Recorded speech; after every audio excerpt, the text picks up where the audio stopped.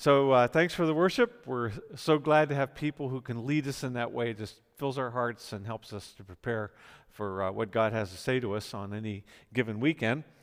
We're talking about the upside down kingdom, and of course the title of this series is If You Want to Go Up, You Got to Go Down. If you want to go up, if you want something good to happen in your life, if you want to have happen what will last forever, you got to go down. It's talking about humility. Because if you try to go up yourself, then what happens is God is forced then to bring you down so that he can do good things in your life, which is never a pleasant experience. But this is an upside down kingdom where God is at work, and the way he does things is way different than the way we do them. So that's kind of where we're going. So we're kind of today, or we're in the last segment of this, so we're going to be starting a new series next week. And the new series is going to be called Fear and Peace. When things are not as they should be, God is where he should be in our lives. Something really, really important to remember. So that's what we're going to be dealing with. But I want to just emphasize the fact that we're going to be dealing with this issue of fear because it's all out there. I mean, you folks all feel it in the air and so on, and especially with the election coming up. So I thought it would be good to talk about this right before the election that's going to be happening south of the border here. So these last 7 months, as Dan was mentioning, have been stressful, haven't they? Working from home, which for some of you is great. For others of you, you got all this chaos going on. Standing in line, wearing a mask. Like, I'm getting tired of that. I don't know about you. The whole political turmoil thing that's going on in our world at this juncture. All the back-to-school jitters, kids going back and parents wondering about if their kids are going to be safe and so on. The inability to travel still going on. Inability now, we're back to not being able to go to the gym or eat out and so on. And then you add to that the concern, very real concern, like what is the world going to look like when this whole thing's over? Like nobody knows because it's all new. This is new for everybody, new for a world. For the first time, this had a timeout, a 7-month timeout so far. So this adds up to stress. And so I want to ask you to think about this. What do you do when you're stressed out? So some people drink.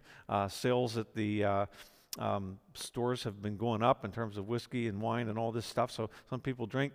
A lot of people eat when they're stressed out. So anyways, I just thought I'd pass on to you a high-stress diet, okay? So this should hopefully be helpful for you.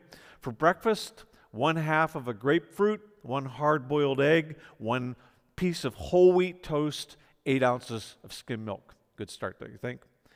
Lunch, 4 ounces of lean broiled chicken breast, 1 cup of steamed broccoli, 1 Oreo cookie, just to kind of, help you keep on going, and herbal tea.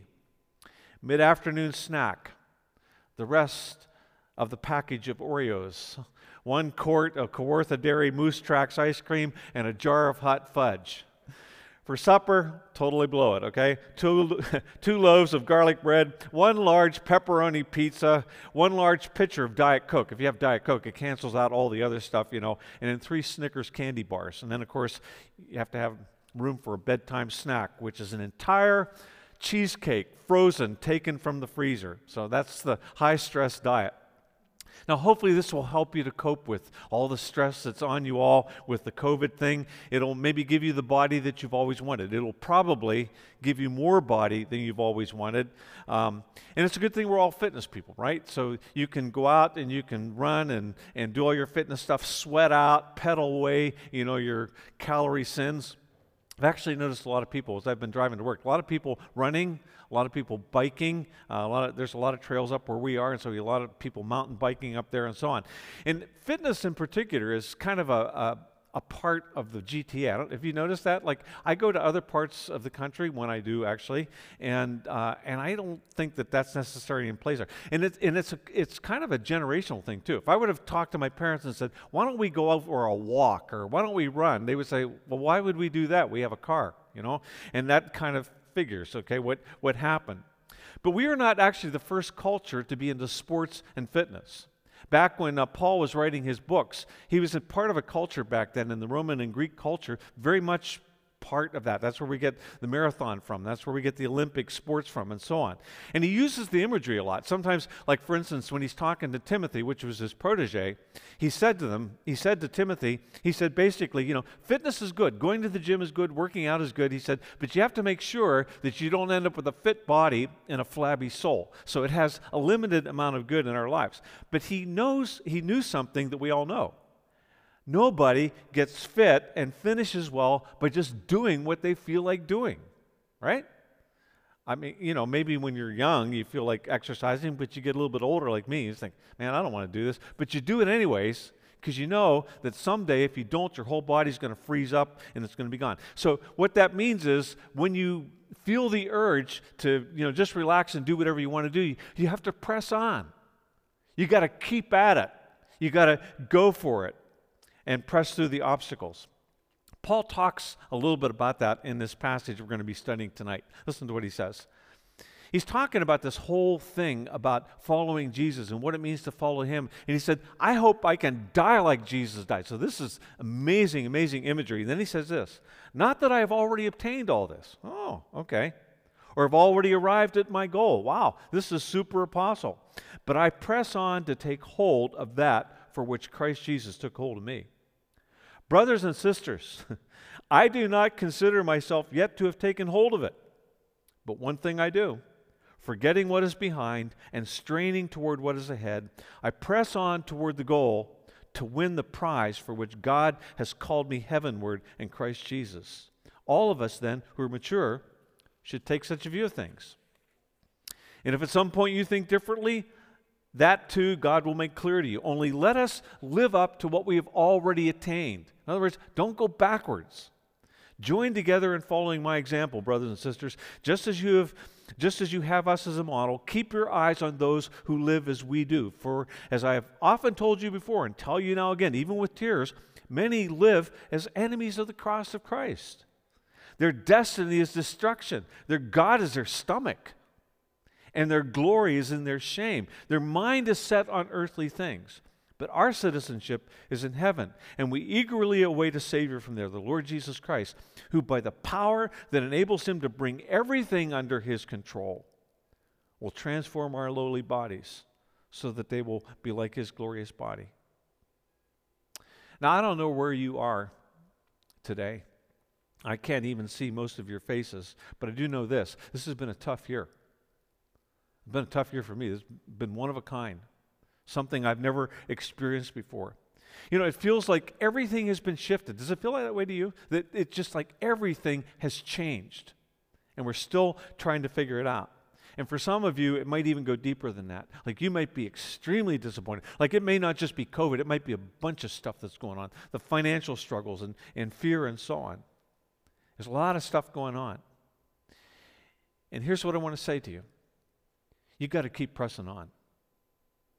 Like you've got to keep moving forward in life. Because if you don't, you'll stall out. Now, I hope to fill up your heart and encourage you tonight. That's my goal and all I talk about tonight. Early in this chapter, Paul talks about how midlife, he came to a point in his life where he had to give up his whole resume. And if you read on earlier, he basically said that he wadded the whole thing up and threw it away. And he realized, he said, I used to think that this was a big deal. He said, now I realize that it's absolutely nothing. Because you see, when Jesus came and gave his life for us, all of a sudden, everything that religion stood for was gone. He took the legs out of religion. And after laying out his breathtaking vision for following Jesus and everything that he says here in this passage, he starts this section with these words, not that I have already obtained all this, but have already arrived at my goal. So you think, wow, this guy's the Apostle Paul. And he's saying, like, I'm not there yet. Like, I'm on the path, but I'm not there yet. Now, you could mistake this for, the awful feeling that you have when you feel like you never measure up. Anybody ever felt like that? Or, sometimes your parents have helped you along that line, or somebody else in your life has made it clear to you, you just don't measure up, like you're never going to do it for me, and so on. But what is happening here is Paul's just being vulnerable. He's basically, I'm glad he did this because you see, you'd have this illusion of him that he was perfect. And he's saying, I'm not perfect. Like, this is what I'm aiming for. But he says, I'm not there yet. And it's actually a good thing. And I like to hear this because I still face obstacles. I face pressures. I see things about myself that I don't like. Maybe you're like me. Maybe you're really cool with everything that's going on. But he says, even though there's all these things in my life, he says, but I press on to take hold of that for which Christ Jesus took hold of me. Now, you remember the story of Jesus Christ taking hold of him? I mean, it was literally like he grabbed Paul by the scruff of his neck, knocked him off his horse, blinded him, and it was like he dragged him into ministry. It was kind of it would have been the joke of all that the person who hated Christians the most actually gets called to lead the churches. So he got grabbed by the scruff of the neck. Now this would have been devastating for Paul, because what this said to Paul, I don't know if you remember the scene from Planes, Trains, and Automobiles where they're going along and this guy in the other car is going along with them. He says, you're going the wrong way. Paul realized that he had spent 35 years of his life going in the wrong direction. And for him to actually believe in Jesus meant that he had to acknowledge that he had been going the wrong way, and he needed to start back at the beginning. And religion was not going to be a part of it. Faith in Jesus was the whole deal. Now, when you read about Paul reaching the end of his life, you read about this in 2 Timothy, and he basically says, Timothy, bring the cloak. In other words, I'm cold. He's in the Mamertine prison, which is a horrible place to be. He's chained to the wall there, or chained to a guard, one of the two. He doesn't have anything there. He says, bring the parchments, bring the letters and stuff like this. And then he says this, he says, I'm pretty much alone here because Demas, if you read, the story of Paul and read about what he was doing, he was always saying, well, Demas sends his greetings and Demas is with me here and, Demas is doing this, Demas is doing that. And then he says here in this passage, when you read it in 2 Timothy, Demas has left, he's forsaken me for this world. In other words, he got a better deal someplace else and he's gone. You think about Paul. He'd started out great. He'd been traveling all over the world, and all of a sudden, his world gets smaller and smaller and smaller and smaller. And what he pretty much has to show for his world is a few struggling churches out there and about 12 or 13 letters, and that's it. He had no idea that he would change the face of the world over the next 2,000 years. He didn't have a clue about that.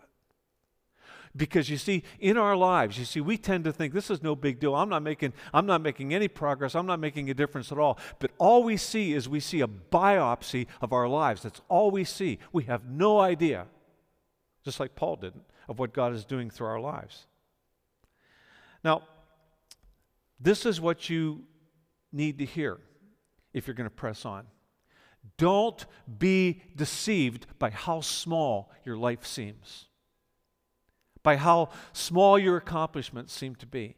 You can't get deceived by that because it's not true. You serve a God, and a God who has His Spirit in you, and if He can make a whole human race out of a handful of dirt, He can do amazing things. If He can feed 5,000 people with a little kid's lunch, He can do amazing things through you, and you won't see it in this lifetime, not if you're living it right. Now, I don't know what God's plan is for you, but I do know this. If you minimize it, if you make it smaller than He makes it, and if you get distracted by worry, and if you get distracted by making money and trying to impress other people, you will miss what you were created for. And you don't want to do that. Nobody wants to do that. And there's something else. You're not going to drift into that.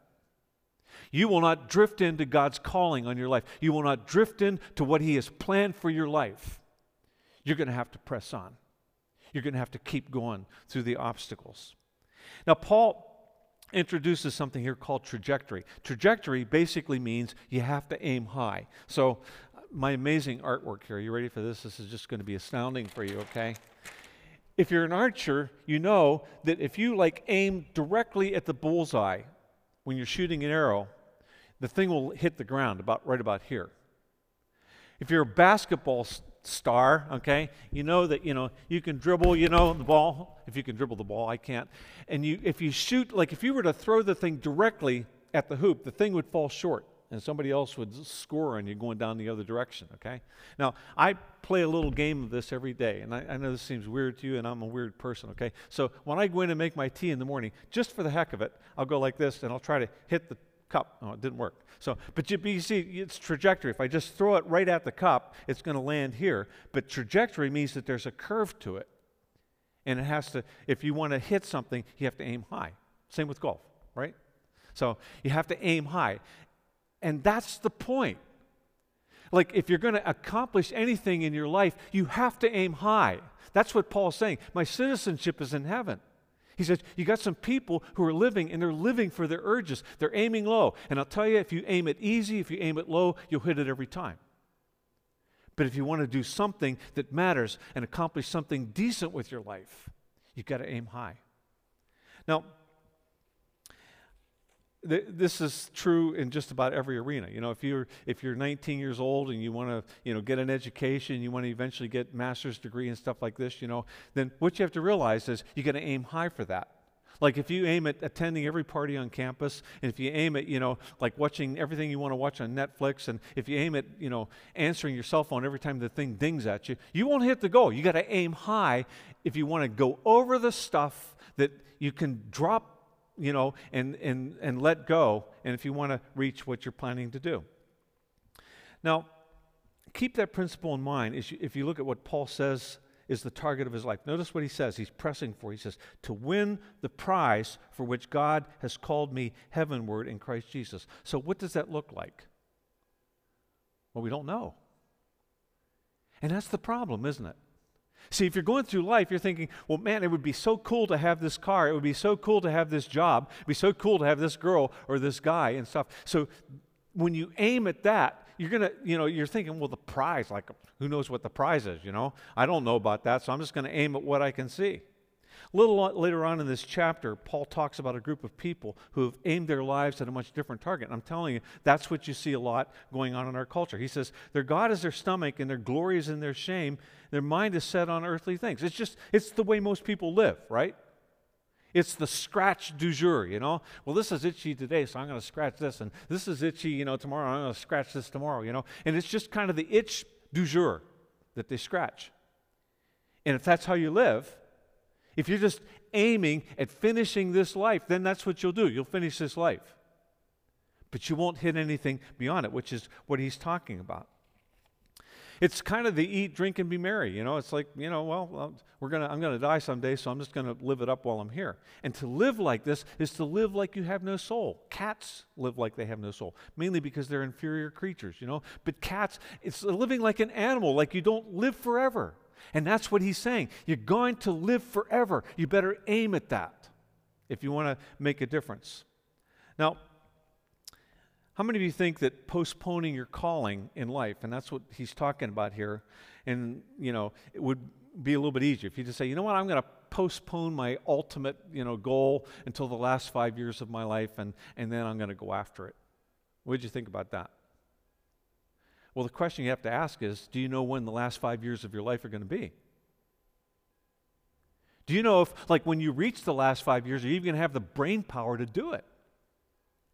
See, that's why he's saying this is an immediate thing. You have to keep your eye on where you're going, because if you don't, you're going to miss it. Now, Paul describes the precise difference between people who live their lives based on the urges and how we're called to live. He says their mind is set on earthly things. It's the natural way to live because we live on the planet Earth, right? But our citizenship is in heaven. And we eagerly await a Savior from there, the Lord Jesus Christ, who by the power that enables him to bring everything under his control will transform our lowly bodies so that they will be like his glorious body. So remember we talked at the beginning of the whole series here in Philippians about the fact that Jesus came and he established the kingdom, and it's a whole new country.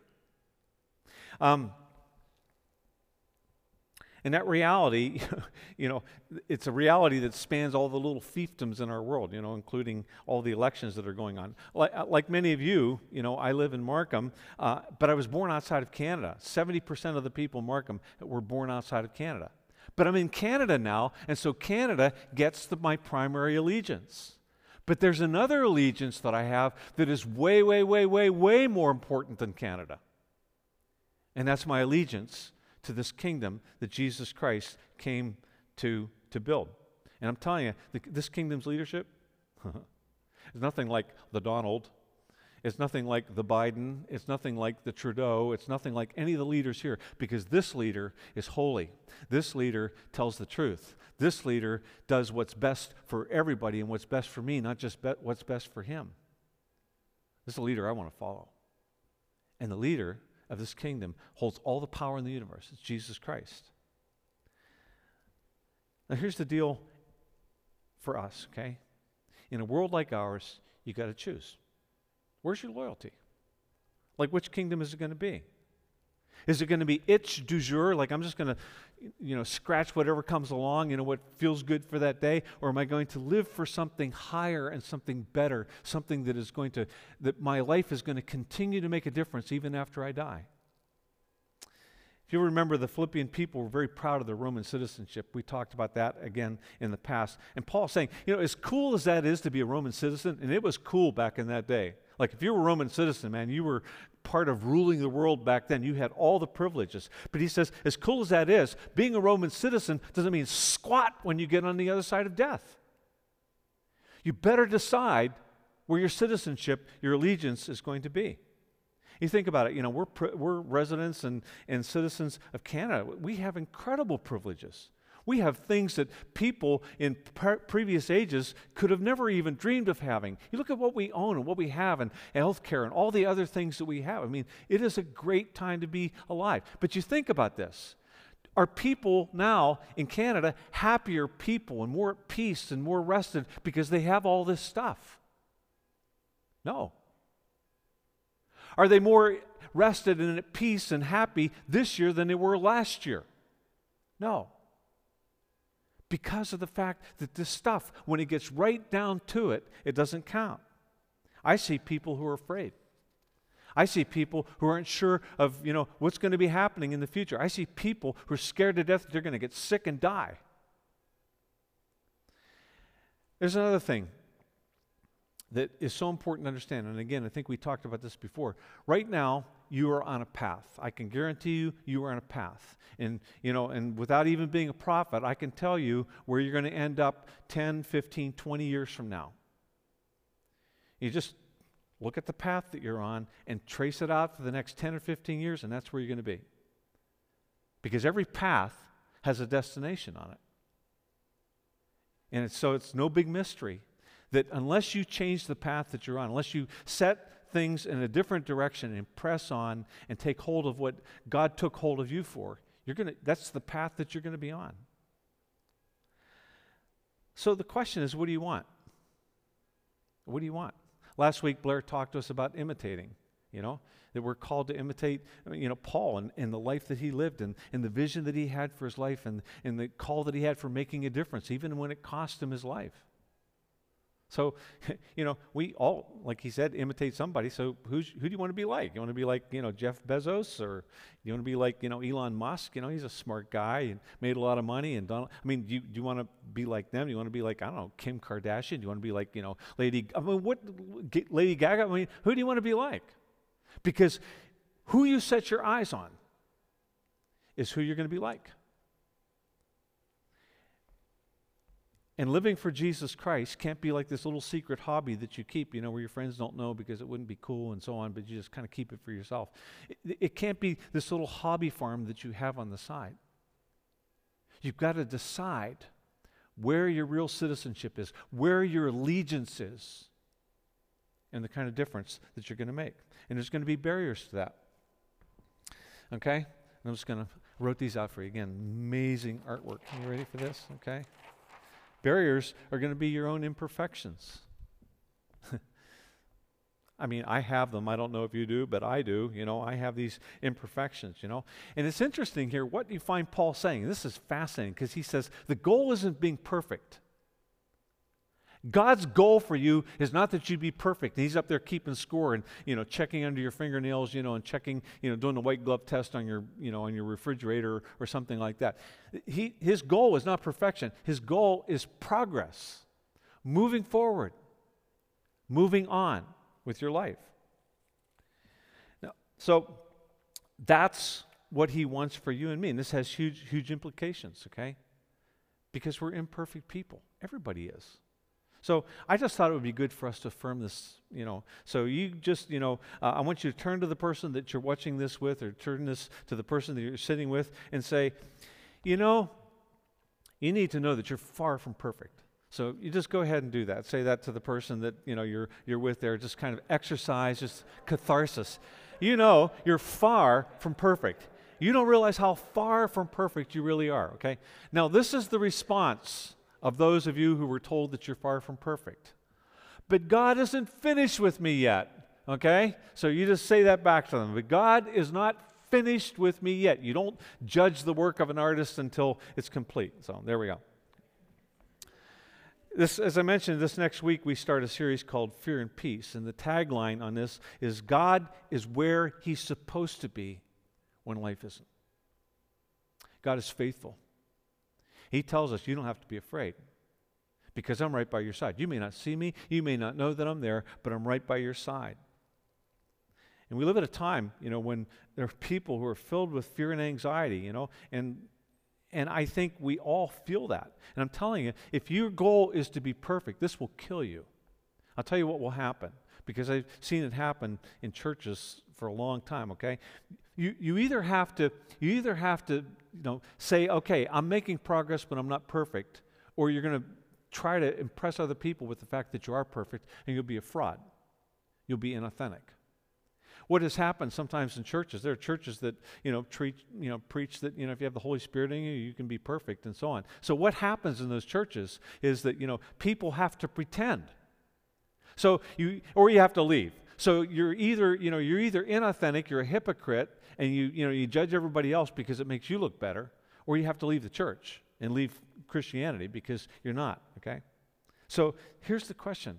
I just want to ask, are you making progress? Very important to understand. That's what Paul's saying here. Let us live up to what we've already attained. Like, don't go backwards, because you never attain a certain, you don't attain a place of growth in your life and so on, and say, I'm going to stay here for the next 5 years. You won't stay there for the next 5 years. The truth is, you will go someplace, but you won't be there. Because when we don't move forward in life, when we don't press on, then we get stuck, and usually we go backwards. There's another barrier that you're going to have to press through, and that's the past. I have one. Paul had one, and so do you. But one thing I do, forgetting what is behind and straining toward what is ahead, I press on. People sometimes fall, on their face and they say, I'm a failure. Well, you're not a failure if you keep getting back up. The only time you're a failure is if you don't get back up again on your feet. That's the whole growth process. In the original Greek, the words tell us, completely forget what's behind. Like, let it go. Don't stay there. Now, I think there are two aspects of the past that you and I have, and one of them is the shameful past. So I called it the good, the bad, and the ugly, okay? The ugly is the shameful past. This is the stuff we wouldn't tell anybody about, okay? It's the shameful past. And I'll tell you what happens with the shameful past. Satan uses it as a weapon. And he will wait till you're alone, and he will grab a hold of your past, and he will beat you to death with it. If you have somebody else in your life that does that too, that's not a good thing, okay? He will beat us up with their own history. Now, the interesting thing about this is that he's the one that nudges us into it. Go ahead, it's not a big deal. Everybody does this, there's this byline that goes on. And then the immediate moment that we fall on our face and we do something that disgusts us, and everything like that, he all of a sudden whips on his white robe and he points a finger. You filthy, awful sinner, you ought to be ashamed of yourself, because he plays both sides of this. Now, Jesus didn't do that. If you hear somebody calling you an awful person, calling you names and telling you how you're a low life and you shouldn't be a part of this earth and stuff, that's not Jesus. That's Satan. He's called the accuser for a reason. He beats us up with our past. It's his most effective weapon, okay? The Word of God and the grace of God and the mercy and love of God say, it's over. Like, keep on going. Don't let that stop you. Don't let that frustrate you. Because right now, I'm writing a whole new chapter in your life. Sometimes to leave what's past in the past, you have to take some action on it.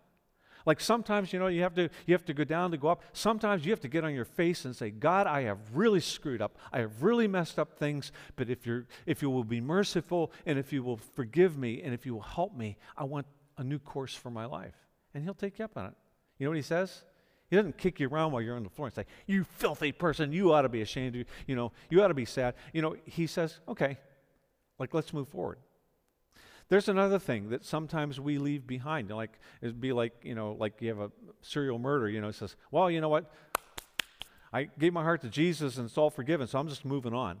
Well, there's a part of you that also needs to make things as right as you possibly can. And if you've got a trail of blood in your life and you've, left a trail of people that you've lied to and lied about and hurt and, and ripped off and stuff like that, probably if you want to have peace, you got to go and you got to say, listen, I want to make things right. Now, that doesn't mean that they have to forgive you, and they may not. But if you go and if you make things right, then that at least gives you the peace to be able to move on. And that's where Paul can say, I hurt a lot of people in my life. I killed some of them. But I've got to forget the past because I can't live there. There's another part of your life, another part of your past, and that's the good part. Because sometimes, it's our successes. It's like the big, shiny things that we've done and stuff. I'm such an important person. God ought to be glad to have me in his family, and so on. And Paul was the MVP in the religion of his day, and he's the one that basically says, there's some stuff, there's some good stuff, that you've done, and that's all good. But you got to let that go too, because this is not about you being the big, shiny person. Another part of this is spiritual victories, and sometimes people do amazing things. But can you imagine, Mother Teresa going around saying, you got to hear about all the people I felt like I have really made a difference in this world. Then you find people who are truly deep in their lives, and they don't talk about what they've done. They don't talk about, I gave all this money away, you know what I do. They don't talk about that stuff. So there's some stuff that you just need to leave in the past as well. Now let me mention another potential barrier, and I'm calling this one the temptation to just take a break. You ever met somebody like that? Like they took a break and they never came back? They took a break and, I'm just exhausted, people of God are so demanding. I'm just going to take a break from the whole thing, And so they walk away from, I'm going to go back to church someday, but they never do. And that's a statement that you make. Like, I'm too good for these people. And there are places where like I run on a regular basis, okay? And this place where I run, there's hills and stuff. And if I don't take a breather, if I don't just stop and catch my breath, I probably would die. Somebody would be driving up there on their mountain bike and find me laying on the road. So I have to take a breather. But taking a breather is different than just taking a vacation, retiring from serving God. He says, you got to press on. You got to move forward in your life. Because God's calling isn't just like for 3 months on and 3 months off, or 1 year on and 1 year off. You got to keep on going. Paul says all of us who are mature should take such a view of things. And if on some point you think differently, that too God will make clear to you. Only let us live up to what we've already attained. In other words, stay with it. Don't go backwards. Don't get exhausted and just, retire. Like some of you, I keep running all winter long, okay? I don't know if you do that or not, but I do. And I'll tell you why I do it. I don't do it because I'm Superman. I do it because I know that if I hit spring, I hit May, and all of a sudden the birds are singing, and the roads are dry and stuff like this, that I'm going to have to build up the mileage that I've gained. And I hate doing that. I've done it, and I'm telling you, I hate it. So I just keep going through. And sometimes life is like that. You got to plow through, like you got to stay the course, stay on it, so that you don't lose what God is doing in your life, and so on. And there's something good that happens when you tough it out. God gives you extra strength. You become a stronger person. So how? How do you keep on pressing on? Is it just sheer determination? No. You get on sheer determination, you'll never make it. It's the power of the Spirit of God working within you and helping you. It's the breath of God. It's like when you're running, you get out of breath. Well, He's the breath of God. He helps you to keep your breath. There's something else besides God. Did you know that? It's other people. If you read through the New Testament, one of the things that becomes clear is this is a team sport. Like, this is not something that you go and you do under your favorite tree out in the backyard. Like, you can worship God, you can pray to God, but I'm telling you, following Jesus is a team sport, because nobody has all the gifts of the Spirit. You need the other gifts of the Spirit. You can't do the one another's by yourself. How are you going to go out and, under a tree in your backyard and love one another, pray for one another, encourage one another, help one another, assist? You can't do that. It takes other people in your life. There's another important thing to understand about pressing on and going for the prize and finishing well. It's not just one big choice that you make in your life and then you keep on going. Like, it's not like coming to a T in the road and say, shall I go left toward the evil side or shall I go right toward the good side? It's not that. It's like 1,000 small choices of character that you make every day. And that's important to remember. How many of you might remember Kenny Rogers, country vocalist and stuff like this?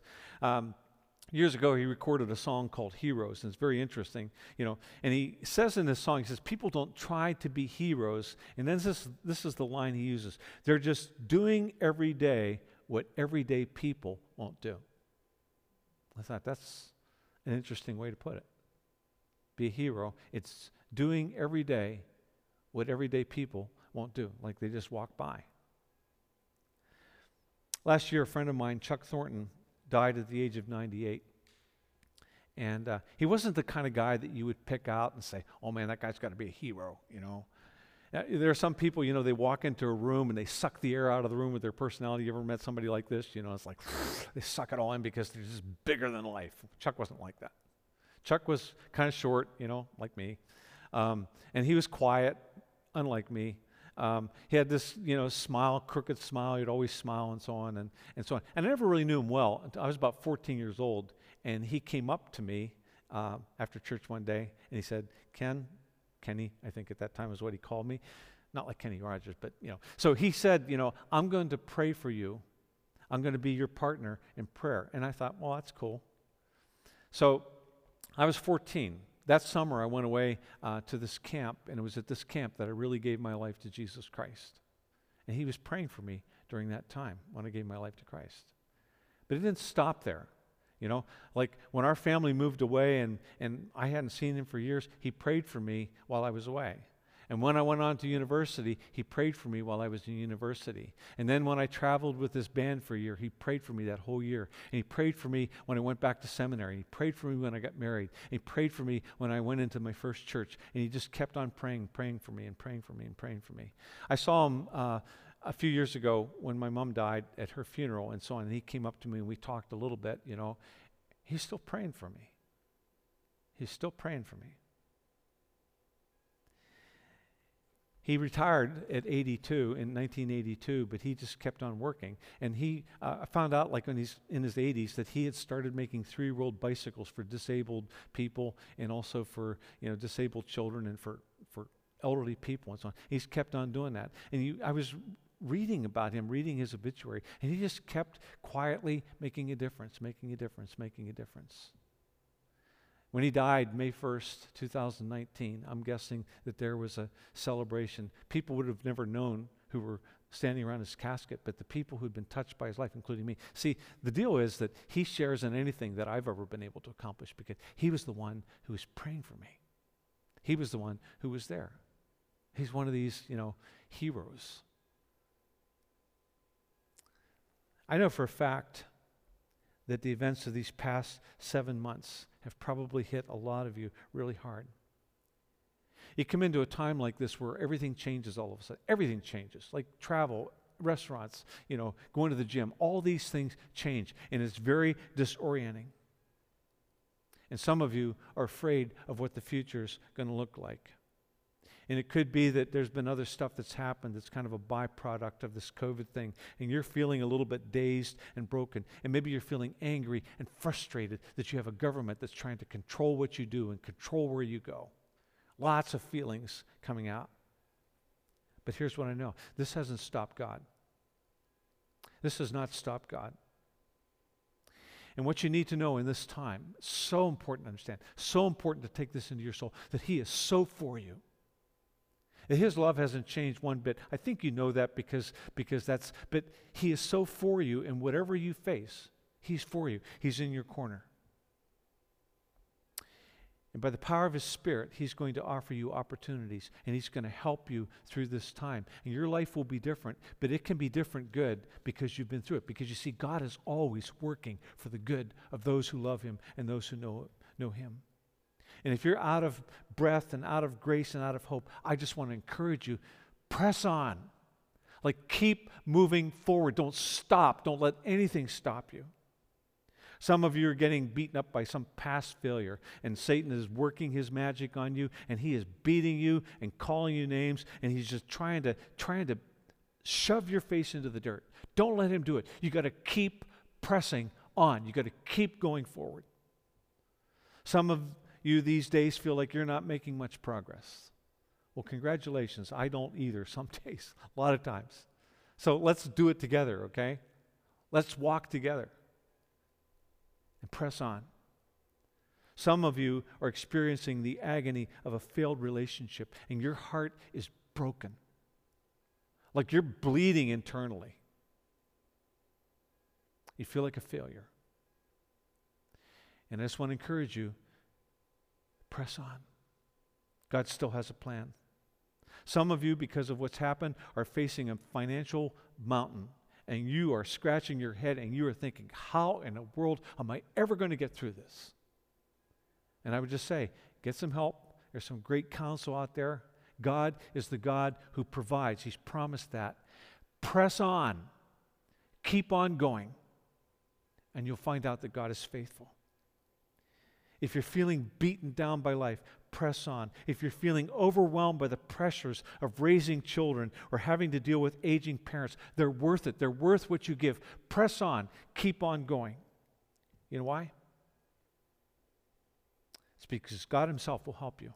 The God who created this universe is for you, and He is at work in the circumstances, and He will help you to make it through.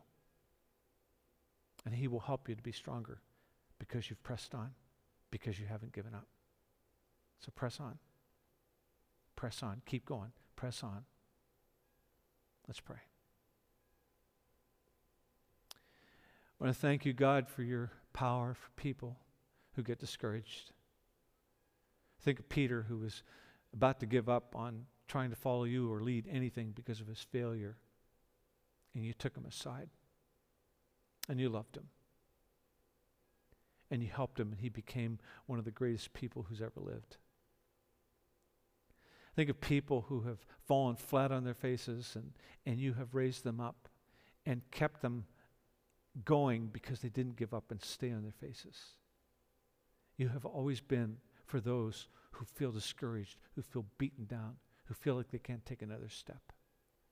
And I would pray, God, for those who right now are listening to this and wondering if what I'm saying is for them, that you would give them inner strength in their souls and in their hearts to carry on, to keep on going, and to find the strength that you give to people who will just put their faith in you when they don't have faith in anything else. Amen.